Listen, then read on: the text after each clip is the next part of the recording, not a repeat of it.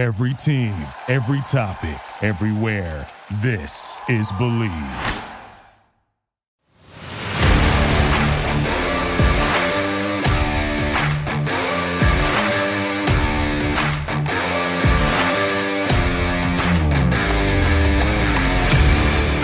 What's up, everybody, and welcome in to Commanding the Huddle. I am your host, as always, Ryan Fowler from the Draft Network. Before we get rocking and rolling in today's episode, as always, this podcast is brought to you by BetOnline, which is the fastest and easiest way to wager on all your favorite sports, contests, and events with first-to-market odds and lines. Find reviews and news for every league, including Major League Baseball, NBA, NHL, combat sports, esports, golf, and, of course, college football and the NFL. BetOnline continues to be the top online resource for all your sports information, from live in-game betting to prop bets and future bets. So head on over to BetOnline today or use your mobile device to join and make your first sports bet. Use our promo code BELIEVE50, BLEAV50, to receive your 50% welcome bonus on your first deposit. BetOnline, where the game starts. All right, so let's get into today's podcast. There is a lot to dissect and get into as we sit here on this beautiful Wednesday night, August 31st, just a few hours away from the start of September, which is also the first month of the NFL season. This is my first podcast since the news that came out about Brian Robinson Jr., and I wanted to address that really quick, as it was obviously a extremely unfortunate and just a somber, sad event that occurred in Northeast Washington just a few days ago. We've heard all the news. You've heard everything is surrounding Brian and his health. And first things first, prayers that he remains healthy. And that's the main thing. It's not about him being able to run a football. That's the least of everyone's worries. We're worried if Brian Robinson is going to be healthy for him to be, the man that he is, the son that he is, a potential father in the future. That's the type, those are things that we're more worried about, more than him, what he's going to be as a potential ball carrier for this Washington offense. And I kind of want to start that, the podcast out with that, and just my remarks towards the event, which is just extremely sad, considering the gun violence in this country, and things have to change. It's been something that we've talked about for a long time in this country, and it's unfortunate that it happens to one of our own. It always, I know for a lot of you, made you think back to 2007 and the Sean Taylor tragedy. It's just not good. It's sad. It really is. But for this podcast, I want to stay as positive as possible. We're going to get into the 53-man roster, the cuts that were made, why they were made, who was added since to the practice squad, additions from other teams that were made that I have questions about. But wanted to address B-Rob. Glad that he's feeling good, back in the building, and hopefully we can see him back on the field sometime soon in the near future. Number 8 in the Burgundy and Gold. What a story it will be. But all right, so let's move in and let's dissect this 53-man roster. Initial, a lot of things still to change, even though we sit here with some moves already made here on Wednesday night. And I want to go position group by position group. And I really want to kind of take their layers off here and really give you guys a deep dive as to what Washington's roster right now will look like as they head into week 1 against the Jacksonville Jaguars. So let's start on the offensive side of the ball. At quarterback, there's no surprises here. It's Carson Wentz, Taylor Heinicke, and Sam Howell. It's Carson Wentz's job to lose. Taylor Heinicke remains one of the best backups in football. He is.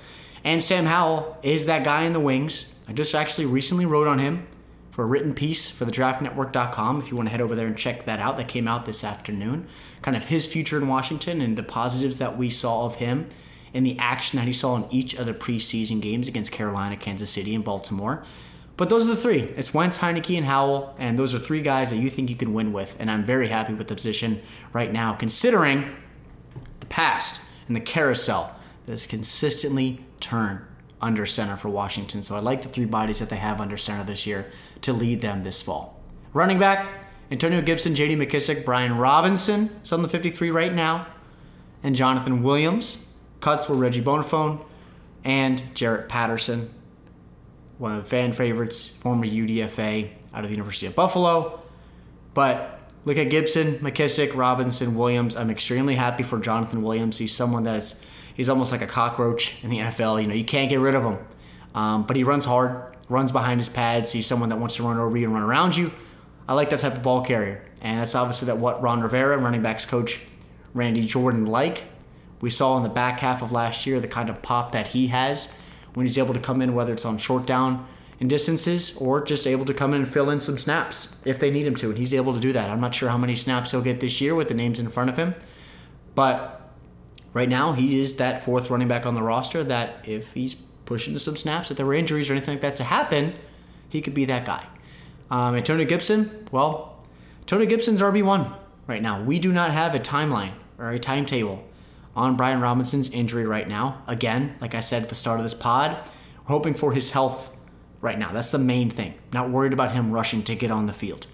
But it's Antonio Gibson's RB1 job again to lose.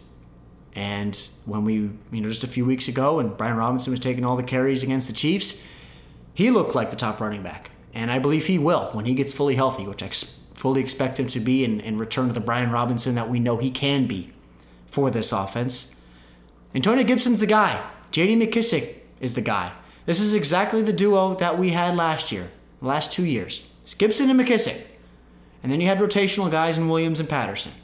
But it's going to be Antonio Gibson getting a lot of work on first and second down, and J.D. McKissic coming in on third down. Barring any injury, that's how it's going to be.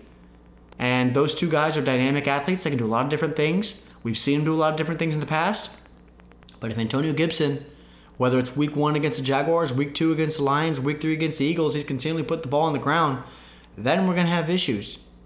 Especially if we don't know, again, what Robinson's timeline will be. And if they have to thrust Jonathan Williams into early down carries or J.D. McKissic in early down carries, the ceiling of this offense is going to be extremely limited because they do not have the backs that they need to be healthy and be productive if Gibson is putting the ball on the ground. Because remember, he is one of the most dynamic talents in the NFL at the running back spot when he's able to keep the ball in his hands and when he gets the ball in space. And remember, he was a top 3 rusher in the NFC last year. He has the pop necessary, the frame, the juice inside, outside the tackles, the ability in space to catch passes. He can do all of that, but he's just got to hold on to the football. So the running backs room right now is a deep one. I think it's one of the Washington's most positional groups with the most depth. It was kind of a question just a few days ago after the Brian Robinson injury if they were potentially going to make a move for a guy like Alexander Madison or try to sign a Kenyon Drake. Now we know that Kenyon is now in Baltimore, or a veteran move for someone like Marlon Mack, who was released from the Houston Texans yesterday, only to be signed to their practice squad this afternoon. They didn't make any moves. They're fine with their 4 that they have. And the biggest thing for that, which makes me excited about Brian Robinson's timeline, is they cut Jaret Patterson. If they did not have kind of a positive outlook on his future, they would have kept Jaret Patterson. But releasing him, and obviously someone that has proven that he has some juice and has been here and knows the offense, Jaret's gone. And Brian Robinson, I'm extremely happy that he will potentially move forward and have that ability to compete for Washington. And it's almost you don't want to think of it as a case of bad luck. I don't want to say it like that. I don't. But sometimes it just feels like, why Washington? Why the Commanders? Have a great preseason story, kids running his tail off, creating here, creating there, earned the RB1 spot, stole it from Antonio Gibson this summer, and then just unfortunate, wrong place, wrong time, terrible act. However, it's next man up. Antonio Gibson is going to take reins of this offense as we move forward into the start of the regular season, and that's what they have to hope for, that he holds on to the football. Because remember, Antonio Gibson's been the guy here for the last 2 seasons. And if Brian Robinson wasn't the guy that he was this summer, or Antonio Gibson holds on to the ball the first few series against the Panthers, we're probably not even talking about Robinson as RB1. Gibson is still the guy here that will get a ton of touches. So this is also another wake-up call for him to say, hey, this is your opportunity again to prove that this is your backfield to run with. So from there, let's go to the wide receivers, and a group that I'm extremely excited about. Guys that are kind of have similar skill sets that can run a little bit, do a couple things at every different level of the defense. Terry McLaurin, Curtis Samuel, Jahan Dotson, Dyami Brown, Cam Sims, and Dax Milne gets that wide receiver 6 spot that we've talked about that was kind of between him, Alex Erickson, Markin Michelle, Kyrick McGowan, and Alex Erickson's gone. We saw in that final preseason game, he didn't show a lot of juice as a punt returner or kick returner. Dax Milne did. Dax also worsened a lot of targets in those preseason matchups. But guys like Matt Cole, Kyrick McGowan, I was hopeful for Markin Michelle. One of the earlier pods a couple weeks ago, I talked about the story of Markin Michelle, a former CFL guy. He's worked his way up. He's earned everything. You kind of hate to see guys like that leave and not just, get an opportunity. Kind of years past, a guy like Rashad Ross or a guy like Brandon Banks that stood out in the preseason, ultimately made the 53.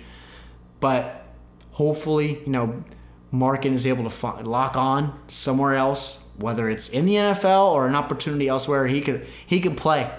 And it's just kind of a numbers game right now that he got caught up in with the names in front of him. But this group is really exciting, and especially if Curtis Samuel can stay healthy. I don't know what to think about Dyami Brown right now because I'm starting Cam Sims and Dax Milne over Dyami right now, considering what I saw in the preseason in all facets. I don't care if he was on designated touches on the outside, he was running 9 routes, dropping balls by the end zone, working over the middle of the field and scared to take a hit from a downhill safety, or blocking on the outside of tunnel screen against Kansas City. There were just a lot of situations coming off of a rookie year where he was extremely disappointing and dealt with injuries for the majority of the year. That makes me feel that I want to put a 6'4", 6'5" Cam Sims out on the perimeter, or someone that's tough as nails within the interior, Dax Milne, who's a lot like Adam Humphries last year, to create for me. And we know that this offense is going to be funneled through guys like Terry McLaurin and Jahan Dotson, who are going to get a ton of targets if healthy. And that's the main thing here is always health, health, health. But we know that the offense is going to funnel through number 17 and the rookie in Dotson. Curtis Samuel is going to get a lot of designated touches. We've seen that he's hopefully, getting up to that 90, 95, and hopefully he's at 100% when the Jaguars come to town. He's going to be doing a lot of that jet sweep, that orbit motion pre-snap, working into some designated touches, getting him in yards after catch scenarios, getting the ball in his hands quick off the line of scrimmage, whether he's in the slot, whether he's on the outside. These guys can do a lot of different things because of the speed that they have in the perimeter. All these guys can run. We know Terry and Jahan can run. We know Curtis can run. We saw what he did at Ohio State and at Carolina. He provides a completely different dynamic to counter as a defense when he's able to get the ball in his hands at full speed. Cam Sims, whether he's just a red area threat right now, remains to be seen, but I want him within the 20s, going over smaller corners, smaller safeties. He's someone that is an alpha in the air that does deserve more targets. For me, I'm in the biggest component of you can play, you're on the field. I don't care where you were drafted. I don't care where you went to school. I don't care what the last name is on the back of your jersey. If you can ball, you can ball. And I don't care if you went to University of Arkansas Pine Bluff and you're a UDFA or you're a first rounder at the University of Alabama. If you could play, I'm playing you over someone else. It's just a bottom line. There is no hierarchy from my standpoint. And Cam Sims, now he is a guy from Alabama. It feels like anybody that gets on the field for Nick Saban gets drafted in the NFL or at least gets an opportunity in the bigs. But Cam Sims is someone that's extremely underused in this offense over the last few years. We saw his production in that playoff game against the Buccaneers with Taylor Heineke 2 years back. He's someone that can produce under fire. And if you want him to be a red zone threat, he can be that. If you want him to offer some unique packages, if you want to throw Logan Thomas on the field at 6'6", you want to put Cole Turner or John Bates, or if Armani Rogers gets some snaps as that QB convert that Logan Thomas, exactly what he was. Maybe they see that kind of transition for Armani, similar to what Logan did. But there is a lot of options within this receivers room to do a lot of different things, both if you want to work in the slot, on the outside, and from a designated touches standpoint to get the ball out of Carson Wentz's hands early as he becomes more comfortable in schematically learning this offense. So from there, let's go to tight ends. Logan Thomas, John Bates, Cole Turner, Curtis Hodges, and Armani Rogers. Cuts were Jake Houseman and Kendall Blanton, who they brought over a couple days ago from the Super Bowl champion LA Rams. Logan Thomas he's getting there. He's not 100% by any means. We didn't see him this preseason, so he's going to be thrust into the fire week 1 against the Jaguars, but I think we know what we're going to get from number 82 when he's on the field. He's someone that's extremely dynamic over the middle of the field. Just offers these advantageous matchups against slower linebackers, against smaller safeties. This is a tight end that I am higher on than most, not just because, I do have that Washington bias, but as someone that has worked his tail off as a former quarterback of Virginia Tech, was drafted in the 4th round by Arizona, and then come to Washington, spent time in Buffalo, spent time in Detroit, and really made a name for himself as a flex weapon in this league. And now he's become a potential top 10, 12 tight end in football, and someone for this Washington offense that they need healthy for them to reach their ceiling because of what he does over the middle of the field and what he can do after the catch as well. He's excellent in the red area, or catching the ball 7-8 yards downfield, turning, making 2 guys miss, and turning an 8-yard catch into a 17-18-yard gain. Long strides, big body, likes to run over people. Now, he's not John Bates by any means as far as being able to move men in the run game. John was excellent last year. He's the best rookie blocker of any tight end in football by far, in my opinion. He was dominant. Cole Turner has a long way to go in that aspect, but those 2 guys have to get healthy first before we see them on the field. And then behind them, you got Armani Rogers and Curtis Hodges. Now, Hodges was just placed on IR, but Armani Rogers is somebody that we've seen this preseason in camp get a ton of work with the ones. We saw him in live action against Carolina and Kansas City. In that Carolina game, he was targeted 4 times within the first 2 series offensively by Carson Wentz. He's somebody that the coaching staff remains high on. Now, it remains to be seen if he's somebody that's going to get a ton of touches in week 1, working in 12 personnel opposite Logan Thomas. But who knows what the timetable is for Turner and for Bates. And if they're not able to return, it is going to be Armani Rogers as that second tight end on the field. And again, you work with who you got. I don't care who it is. Coach them up, develop them, get them to where you want to be for week 1 against the Jacksonville Jaguars in an athletic linebacking core that I'll get into when we get in the X's and O's of Washington versus Jacksonville. But the names of Devin Lloyd, draft pick out of Utah, Chad Muma, draft pick out of Wyoming, Foye Oluokun, one of the leading tacklers in the NFL last year. They brought him in from Atlanta. We know they have Josh Allen as kind of that edge rusher, an athletic guy that can buzz out on tight ends and running backs. They have athletes on that first and second level for Jacksonville that will not... They won't make it won't be easy for Washington tight ends to run 8-yard dig routes and sit over the middle of the field. They got athletes that can cover and that can run and can make plays on the football. So if Armani Rogers is thrown into the fire in week 1, welcome to the league, Rook. Welcome to the league. So from there, let's hop over to the big boys, and I want to talk about the offensive line. Not really any surprises here. The depth guys are kind of the same. Wes Martin came in last week and he was initially waived. But Charles Leno, Andrew Norwell, Trace Roulier, Trey Turner, Sam Cosmi, Wes Schweitzer, Cornelius Lucas, rookie Chris Paul out of Tulsa, and I want to talk about the last guy. Sadiq Charles made the roster. Someone that had a lot of questions heading in to this offseason and his potential as far as making the 53. And for now, Sadiq is on the roster, but he is someone that I don't think Washington knows what to do with right now. Is he a tackle? That's what they drafted him to be. Is he a guard? He's got heavy feet, and I'm not sure if he has the sand in his pants to move bodies, 1 techs and 3 techs in the interior. Are they going to go to him in a pinch scenario? If Wes Schweitzer or Trey Turner or Andrew Norwell were to go out at guard, I don't think so. I think one of those 3, Norwell, Schweitzer, or Turner. I think if Norwell or Turner are your starters, right now it could be Schweitzer at right guard because Trey Turner's been banged up the entire preseason. They're going to go to Wes as that swing guard, and then at tackle, or Chris Paul, who's a rookie.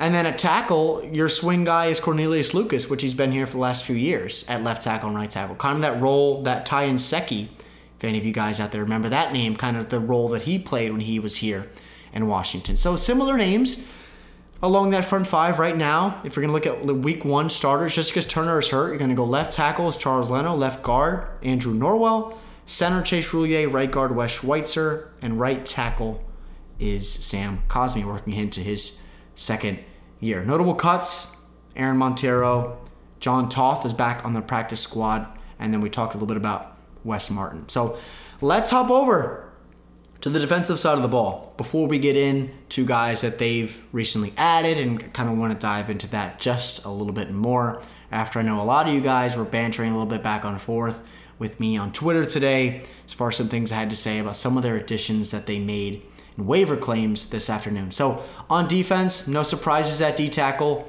Starts with John Allen, Daron Payne, second-round pick Phidarian Mathis, and Daniel Wise, who I was extremely impressed with this preseason, playing both 3-tech and 5-tech.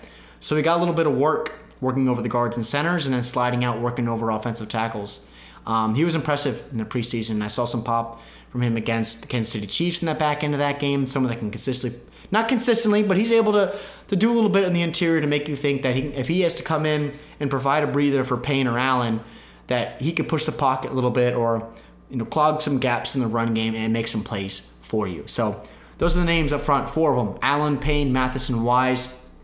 Tyler Clark, Justin Hamilton were cuts. David Botta's back on the practice squad as an international pathway program that does not count towards Washington's practice squad amount. At D end, Montez Sweat, James Smith-Williams, Casey Toohill, F.A. Obata, and Shaka Toney.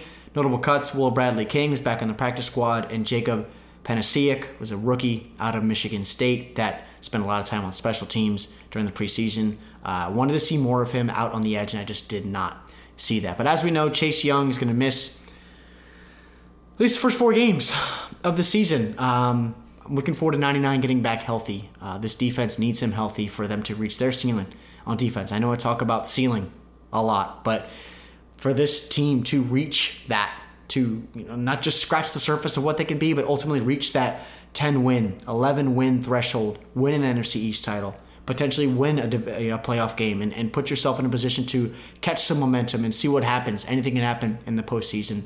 They need Chase Young healthy. But the names that are there now, you play with who you got. Montez Sweat, Smith-Williams, Toohill, Obata, and Toney. I'm really excited for Shaka Toney. I think he's going to get some rotational snaps in the early part of this year, someone that's extremely explosive off the edge. I'm not going to ask him to anchor against tackles in the run game and make some plays on the outside and make some TFL tackles for loss. I'm not going to ask him to do that right now. I'm going to leave that to Sweat and guys like Toohill, and hopefully that F.A. Obata can kind of wrangle in some of that success that he had in Carolina, a little bit that he had last year along that Buffalo Bills front 7. But Shaka is someone that has that quick first step off the edge, showcase the ability to use his hands to the inside, counter to the outside, place his foot in the ground, have a nice spin move to the inside, has a nice club rip move that he likes to display. Often he did it at Penn State. He's done it a little bit at the back end of last year, did it in camp this year a little bit. I'm excited to see more from Shaka Toney moving into year 2. He's got a full season under his belt now. Now, granted, he spent some time last year inactive and in street clothes, but the more snaps, the better. And with Chase Young out, it's going to be on guys like Toohill and Toney on the opposite side of Montez Sweat to get after the quarterback. They flat out have to. Montez, I have expectations, just like you guys do, for him to reach 10, 11, 12 sacks this year, hopefully. That's what we've been waiting for him as a first-round pick out of Mississippi State. We know what he and Young could be as a dynamic tandem, one of the most elite pass rush tandems in football. Have they reached that ceiling yet? Absolutely not. But when they're both healthy and Chase gets back, hopefully, both they could reach that 10-sack amount. We'll see this year, but it's going to be Montez's defensive front to run with. He's the leader up front alongside John Allen and Daron Payne. And I'm going to be extremely intrigued to see how Montez takes these first month of the season with Chase on the shelf and see how he runs with this opportunity as the lead dog off the edge. So from there, let's jump back to the second the second level. At linebacker, Cole Holcomb, Jamin Davis, Milo Eifler. All right, David Mayo and Dejon Harris initially made the final 53. They were cut today. Khaleke Hudson was also cut, who's back on the practice squad. I want to dive in a little bit to Khaleke Hudson. Someone that, if you guys are familiar with the pod, you listened to pods in the past, I am someone that was high on Khaleke Hudson out of Michigan. He played that jack spot within Jim Harbaugh's defense. The same spot, if you're not familiar with the Wolverines defense, that Jabril Peppers played, that Dax Hill, first rounder for the Bengals this past April, played. that safety hybrid linebacker spot that does a lot of different things at every single level of the defense. And Khalil was that big, physical, rocked up guy, had an NFL ready frame entering Washington when he had his first camp just a few years ago.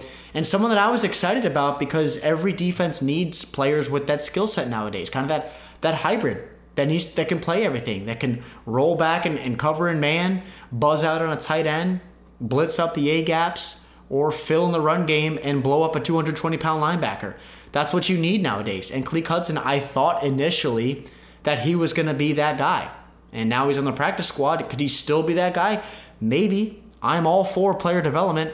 I love player development. I don't expect someone to come in right away and immediately be Lawrence Taylor. I don't. I know it takes time. I kind of been on that train with Jamin Davis. It takes a little bit of time for these guys to realize, for the game to slow down and realize their potential when everything kind of comes together on either side of the ball and especially between the ears. But for Khalil, it just hasn't come together. And he was potentially that Buffalo nickel that we know is so important in Jack Del Rio's defense. I thought he was going to be that guy. And then Washington the last few years drafts Derek Forrest out of Cincinnati. He could have been that Buffalo nickel. It was kind of that eye-opener for Khalil Hudson, is adding a similar type player, even though Forrest was a primary safety at the University of Cincinnati. But it hasn't come together yet for Khalil. And I hope that if he does get another opportunity where he's able to suit up on game day, that he's potentially able to reach that ceiling that Washington thought that the player that he could be when they took him out of Michigan in the middle rounds. So from the linebackers room, even though today, again, I'm going to get into who they added. David Mayo is gone. He's gone. David Mayo's gone. Great. Cool. Milo Eifler is still there. Dejon Harris is gone. I'm going to get to who they added. It's a familiar name. If you didn't see their moves this afternoon, it's a very familiar name. So let's jump to the corners. Kendall Fuller, William Jackson, Benjamin St-Juste, Christian Holmes. 4 guys initially made the 53. There's now 6 on the roster. I'll get to it in a sec. But those are your guys. Kendall Fuller, Jackson, St-Juste in year 2, and rookie, 7th round pick out of Oklahoma State, Christian Holmes. I have questions, and a lot of them. And this is where I want to start with the additions that Washington made today. Tariq Castro-Fields and Rashad Wildgoose. Yes, Rashad Wildgoose out of Wisconsin, and Tariq Castro-Fields, former product of the Penn State University. For all you Nittany Lion fans out there, I know there's a lot of you out there in the Mid-Atlantic region. Let's start with Tariq. And I know a lot of you have questions. I know you guys get excited when you hear new names or someone that you're not familiar with. I spent a lot of time studying Tariq this past year. Again, here at the Draft Network, we have hundreds and hundreds of player reports up, scouting reports on players. It's what we do on a daily basis. We look at not just the top 100 players. We look at guys that are UDFA, 7th rounders, guys that are coming out of Montana State, guys that are coming out of UAB, Florida Atlantic, FIU, not just your SEC Blue Blood programs, your Penn States, your ACC headliners, your Oregons, your USCs. We dive into all the teams in the FBS and lower levels to find out who can ball. And I studied Tariq a lot. He was at the Senior Bowl. We got a ton of eyes on him, our whole scouting staff, myself. We were down in Mobile in February. He's someone that's extremely underwhelming. And why I say that is because, sure, he is athletic. I'll give him that. But Ron Rivera has made it a habit of grabbing athletes. Shaka Toney, Sam Cosmi, Derek Forrest, Jahan Dotson. All of these guys are big-time athletes. But not all athletes are good football players. Let me say that again. All athletes are not good football players.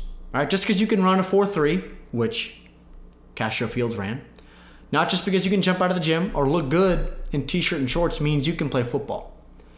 And it said a lot for me with the Niners using draft capital to take a guy like Tariq, for him to not even play an NFL snap, to be comfortable releasing him before he ever played an NFL snap for the Niners, and a defense in San Francisco that's going to be a top 13 unit, top 10 unit in football, headed by DeMeco Ryans, who's one of the best young defensive coordinators in all of football. We've seen the defensive talent that the Niners have within their front seven. I know they're a little weak on that back seven, and they wanted a guy like Tariq Castro-Fields to step up this year, and they used draft capital to do so.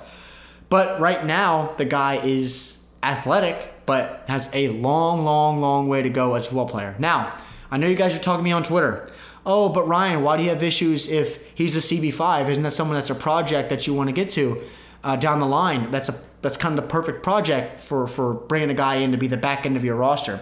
Well, here's my issue, is that we already have questions with Fuller, Jackson, and St-Juste as corners for Washington.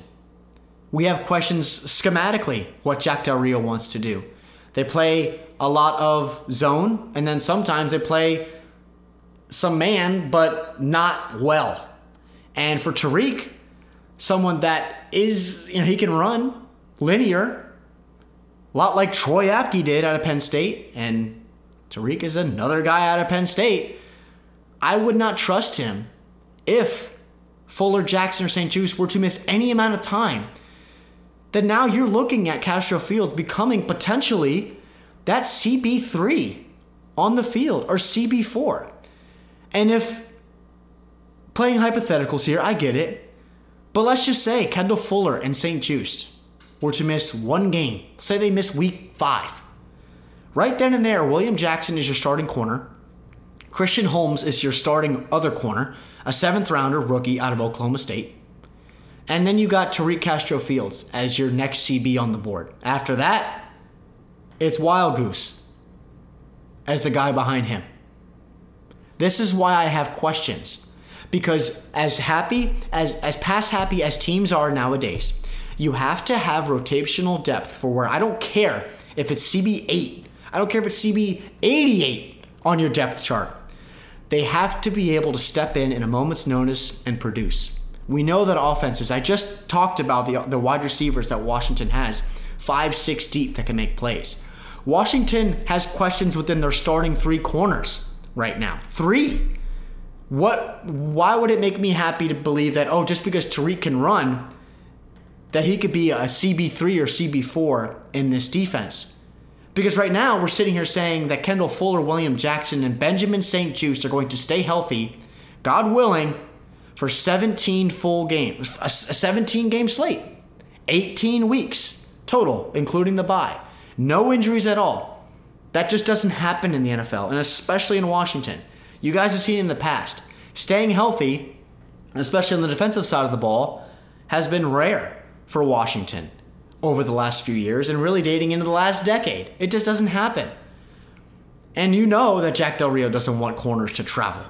So it's not going to be William Jackson covering the CeeDee Lambs, Devonta Smith, A.J. Browns, and Kadarius Toney, Kenny Galladay's every single week and traveling around like Jalen Ramsey does or Trey White does in Buffalo a little bit for their defense. It just doesn't happen. So whatever side the teams can choose to go to, or you're playing the Eagles, and one side you got William Jackson, and say Kendall Fuller's hurt. That's right. Let's go pick on Benjamin St-Juste and who you got in the slot. You're gonna bring Danny Johnson up from the practice squad? You're gonna throw in a rookie Christian Holmes over A.J. Brown in the slot, or they flex out Dallas Goedert? You guys are starting to understand where I'm getting with this, because I understand these guys are NFL players, but I know you guys have a lot of questions on Twitter. Ryan, did you watch these guys? Yes. I watched a lot of Tariq Castro-Fields, and he was someone where I didn't want to finish his tape because just a kid right now that doesn't look like he can play at the NFL level. Again, I'm all for player development. I want people to be able to be coached. I think Washington has the coaching staff to do so and coach them up. I hope Tariq extremely proves me wrong.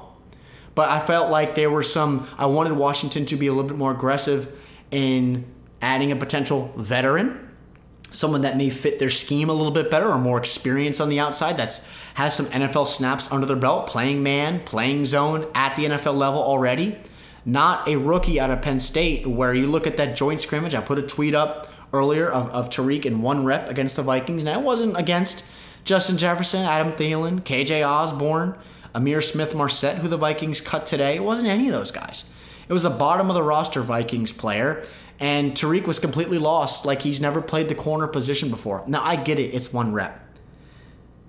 But you look at the body of work that he had at Penn State. You look at the body of work that he had at the Senior Bowl against guys that are now in the NFL, a majority in the NFL. It was ugly. And I know there was a good rep that's circling around Twitter of him making a play against Alec Pierce. That is, well, first off, tip of the cap to him. A decent play with his hands on the ball, but it's an underthrown ball that Alec Pierce had to come back to. It's just reaching for positives right now for me. And I just have questions because this is a positional room that we know we had a lot of questions heading into this summer as far as what they were going to do behind the starting three in a year where Kendall Fuller is now starting opposite of William Jackson and Benjamin St-Juste is over the nickel. Were they going to move Kendall Fuller back inside? Because remember, again, he did some of that in Kansas City. He did that in his first stint in Washington, and he played a lot of that in college at Virginia Tech. And move St-Juste to the outside and have him and Jackson as those longer 6'2", 6'3" corners that can reroute and disrupt those X wideouts at the line of scrimmage. I just don't know from a depth standpoint right now if any of those guys in Castro Fields, Holmes, and Wild Goose. Now, Corn Elder is back on the practice squad. I liked Corn. I think he makes some plays. He's kind of that Torrey McTyer story that we saw last year. I think Corn could do a potential decent job if he comes into some reps. I would 100% play him over Danny Johnson, Castro Fields, or Wild Goose. I can't believe I'm saying a guy named Wild Goose on the roster. We have a Corn Elder and a Wild Goose. Cross that off the bingo card. I just have to work on the depth was a major question. And schematically, we had the questions, what they're doing on third down, this soft shoe coverage of 6, 7, 8 yards off on third downs. I still have a lot of questions, and I want to be proven wrong. And hopefully I have to put my shoe in my mouth on Tariq moving forward and Wild Goose as well. But just because you can run fast and just because you're a decent athlete, again, does not make you a good football player. And I already had questions about the starting three. Now, rotationally, if these guys were to come in and play significant snaps, which you may have to have in case of any type of injury, I don't even care if it's a game. It may be 2 or 3 plays or 2 or 3 series on the field. That can change a ball game. You have to have players that can compete rotationally right now, and I don't know if Tariq Castro Fields and Rashad Wild Goose are ready to do that, in my opinion. So from there, let's jump back to the safeties room, which I'm excited about. The safeties. I like the safety room. There's guys with a bunch of pop. Cam Curl, Bobby McCain, Derek Forrest, Percy Butler, and Jeremy Reaves. First off, tip of the cap, man, to Jeremy Reaves. The kid flat out balls, and I just love people that bring their lunch pail to work every day, sticking their face in the mud, and just doesn't care. He talked about it today. He consistently he keeps his suitcase packed as someone that doesn't know what each day holds. He just takes care of what he can take care of and controls what he can control the effort, control his preparation.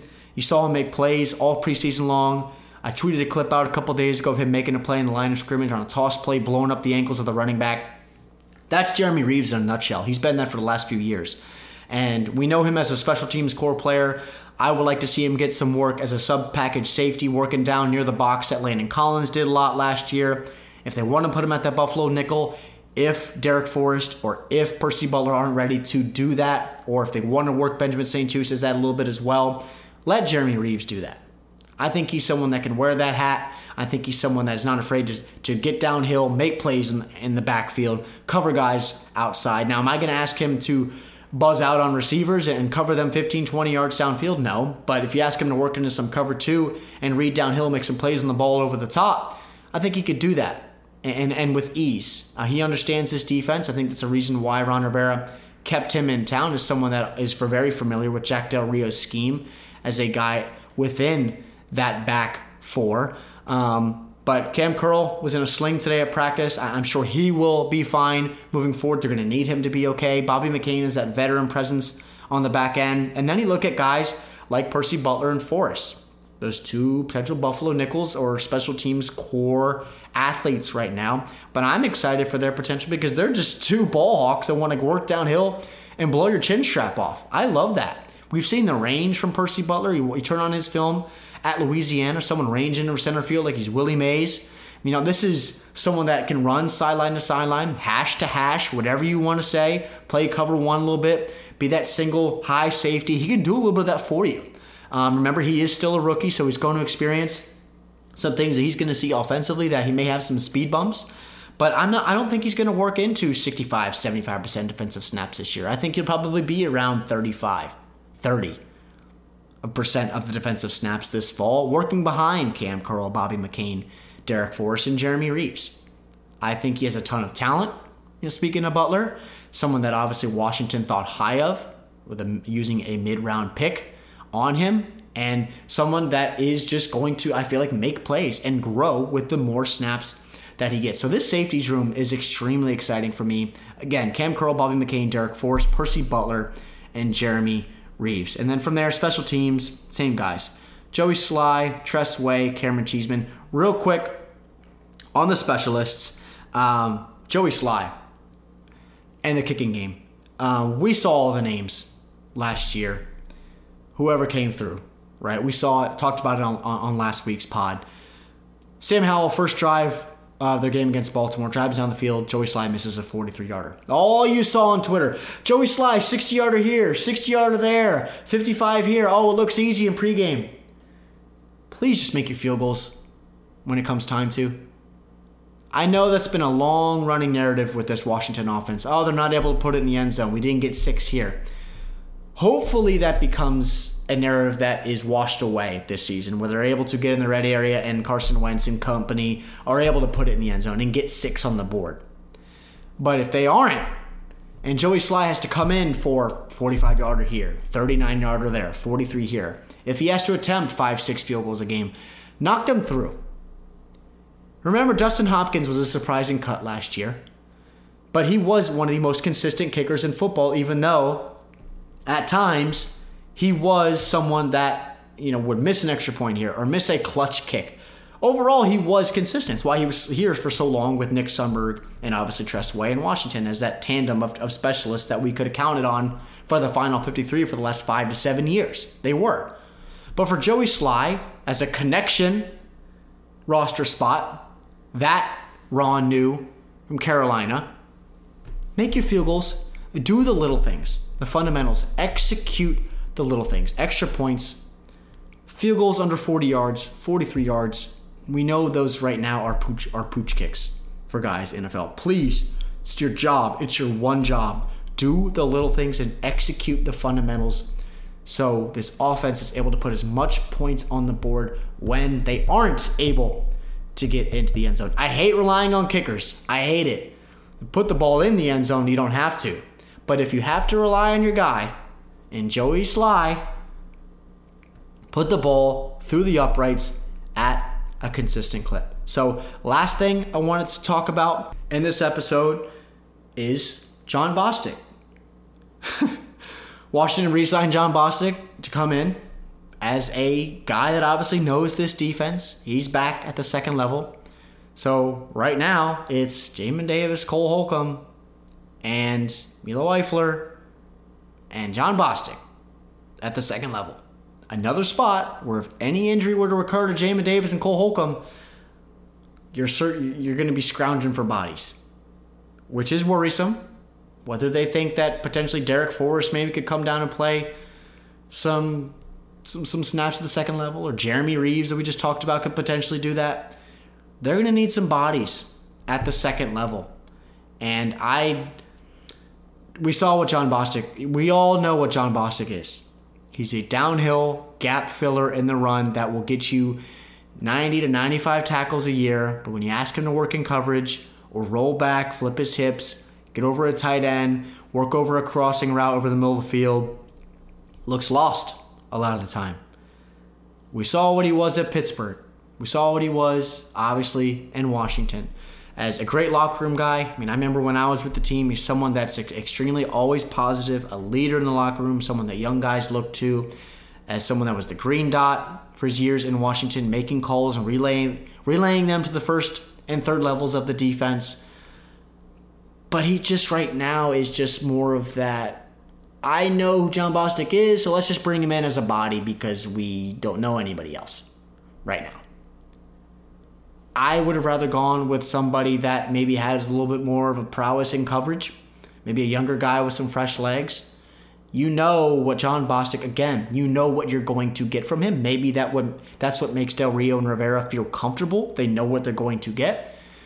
But if Bostic is that third guy, that third linebacker on the field, usually that's in sub, and usually that's on passing downs where he has to get out and work in space. And if you're talking about early downs, that means he's taking snaps away from Davis and Holcomb unless they want to put Jon Bostic as an outside linebacker. And in that case, we got questions. I know we've tinkered with Cole Holcomb at the Mike this summer, but need you guys also understand that the Mike linebacker spot is a dying breed in the NFL. It is. There are the days of Brian Urlacher and London Fletcher and Ray Lewis. Those days are few. Those players are few and far between in today's NFL.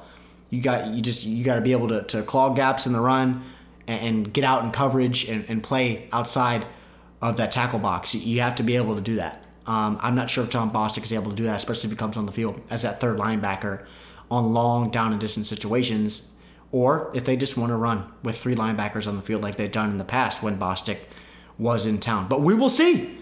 We will see. There's a lot of questions still with this roster. I know this pod kind of is a little bit longer one for you guys than usual. We try to stay to that 30-minute threshold to get it in, get out, getting quick hitting news. But obviously that final 53 is one of the bigger days of the offseason for Washington. We're just a few short days, it almost feels like, from Washington squaring off at FedEx Field with the Jacksonville Jaguars next week.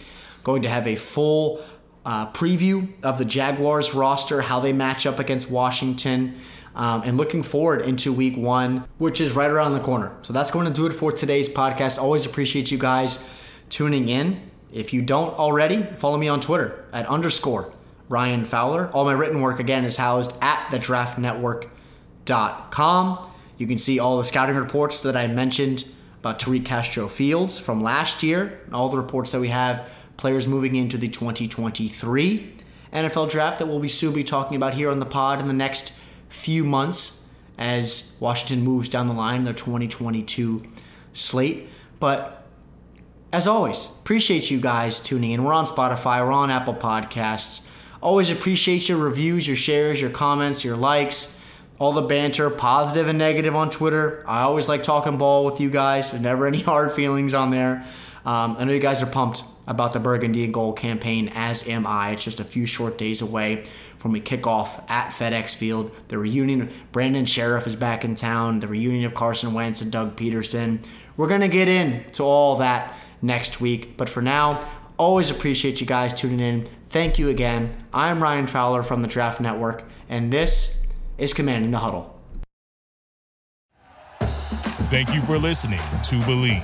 You can show support to your host by subscribing to the show and giving us a 5-star rating on your preferred platform. Check us out at Believe.com and search for BLEAV on YouTube.